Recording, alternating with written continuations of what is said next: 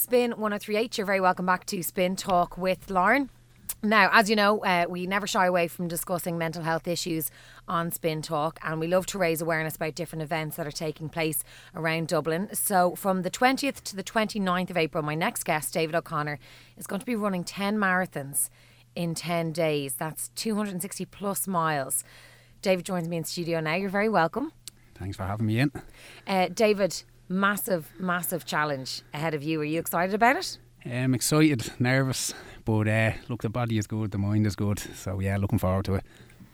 And tell me, what is the idea behind it? Where did you come up with this mad, crazy idea to run 10 marathons in 10 days? Well, look, I think for me, I think human potential is limitless. And, you know, you grow up looking at amazing things that people do, whether it's Olympians, football or sports people, and even in terms of artistic sort of nature, not just in sports, but I always kind of wanted to do something a little bit out there. So I've been inspired by a couple of people. I've seen different things that people have done, and particularly with running. I've seen people do 30 marathons in 30 days, 50 and 50. And I just came up with this idea of doing 10 marathons in 10 days. And just to kind of throw a spanner into the works, I said I'd do it on a running track. That's going to be boring. It's going to be very boring, but it's important. I think it's probably the most important element of the challenge, because for me, and particularly with my own sort of experience with mental health, mental illness, to do this on a running track, it kind of symbolises what you consider to be, you know, the never-ending feelings you'd associate with mental illness. You've got the, as you said, the boredom, the pain, and the monotony of it all. So that was the important element, just using the track. But I think the flip side for that is, if you surround yourself with the right people, you develop the right mindset, you'll get through it, and that's exactly what I'm going to do. Wow, that's incredible. It's really well thought out. Tell me a bit about you, I suppose, your background and, as you said, your own experience with mental illness. Yeah, I've been very open about what I've been through. So look, my own background. Look, I'm 34 and I'm from Dublin. I've lived here all my life. I've always been involved in sports, and kind of a big thing, I know, when we talk about awareness and sort of promoting how to look after yourself, a big element of that is, you know, get involved in sports and, you know, keep yourself active, mix in with groups. And I suppose where I kind of fell down is I was involved in all that. I've played football for most of my life. I was always very active, always very outgoing, but for me, it didn't really help when it got to a point where, look, I was just feeling miserable. So there were two things. I was bullied in school. Right throughout primary, most part of secondary school, and I accepted it because I always say this, and the best example I can give is, like, I was the chubby kid, but for our generation you were looking at films that portrayed the chubby kid as the geeky fella and the guy who was picked on. So if you're looking at that and then in real life it's happening, for me, I just accepted that at the time. So it was only when I got a little bit older, throughout my 20s, I kind of a delayed reaction to that, where I just kind of looked back and I was annoyed at myself for accepting it, and just felt like I'd maybe let myself down, and just kind of obviously asking why it had happened to me. And then the second thing then on top of that, just when I was 14, I was mugged. I had a syringe held up to me. So you mix those two things together with, you know, a young guy with low self-esteem, it's not a good mix. So right throughout my 20s, those two things chipped away at me, and, you know, you're kind of looking for excuses then to sort of make yourself feel worse. And sort of late 20s then, I had two sort of tipping points, really severe, and I saw no future. I wanted out, basically.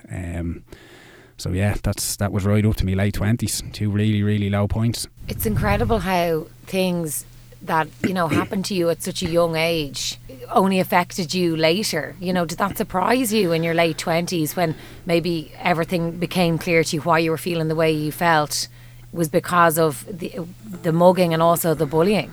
I think I suppose just to kind of bring it to now, like, one thing, and it's like everything, you know, I wish I knew then what I knew now, of course, like, but it took me a long time to sort of evaluate self-awareness.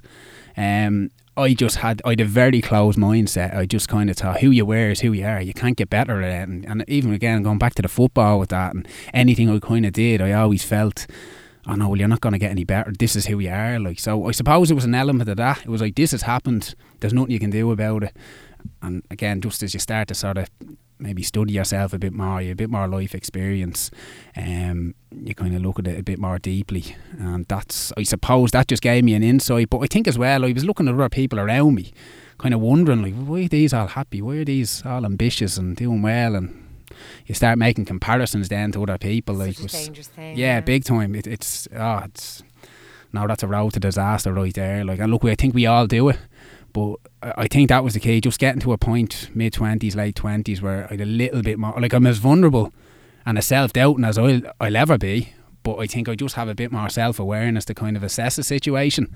And it just, unfortunately, it just took me a long time to maybe suss that out. Like, how did you get through that? You know, you spoke about the isolation, you know, not seeing a way out. And I think that's something a lot of people can relate to. And what we're always trying to get across on this show is that what might work for one person might not work for another person. But what was it for you, David? Yeah, so, look, that point where, look, there was nothing. There was just black. I wanted out.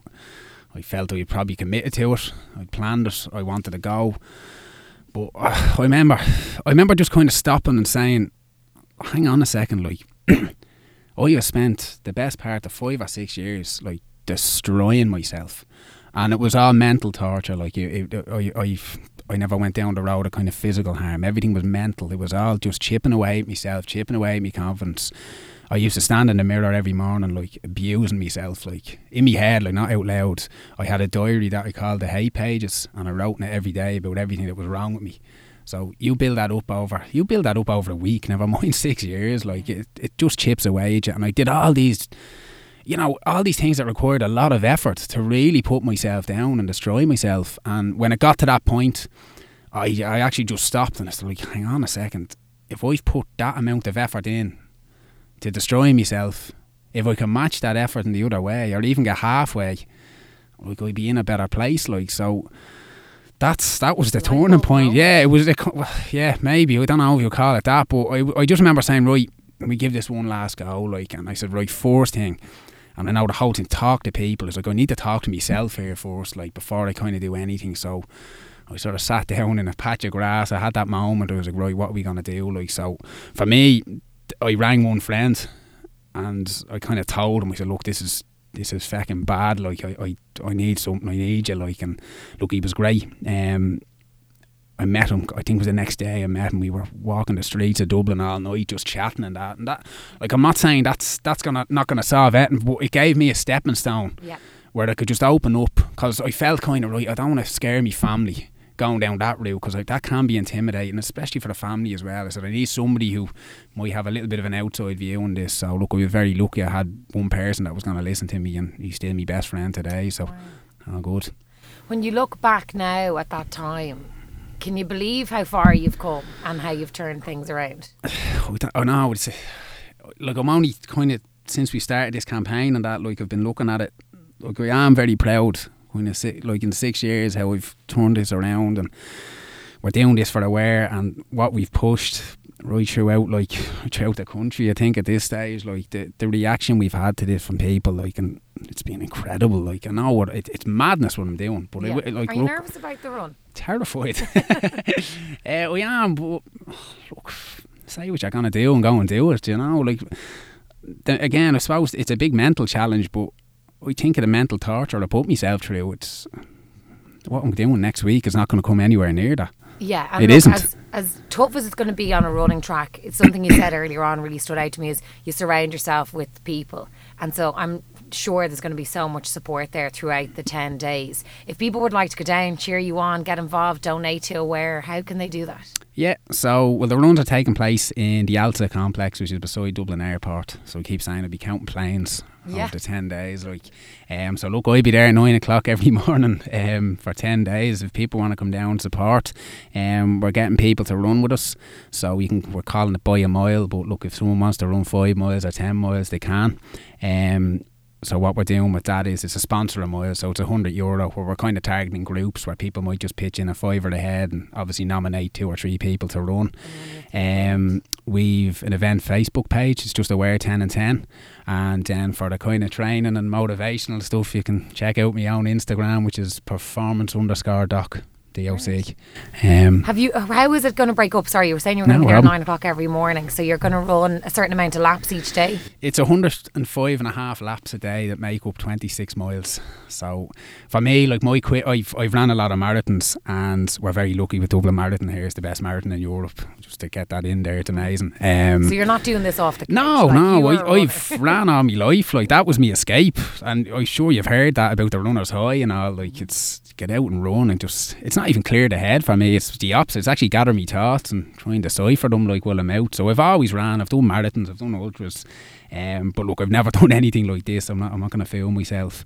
So 105.5 laps a day. I just got to break it down. It'll be a slow pace. Like, you got to, if I need to get me brakes, to get a rub down, to get fuel, to get food, everything. It's just how you manage that. You just have to be clever about it. Like, but as I say, I'll get it done. If I have to crawl it, I'll get it done. But I will, for what I'm doing it for the cause, what they stand for what I've been through myself, and just to hopefully show other people, like, look, I was down and out, I was gone, and I'm doing okay now. You can do the same. Like, so.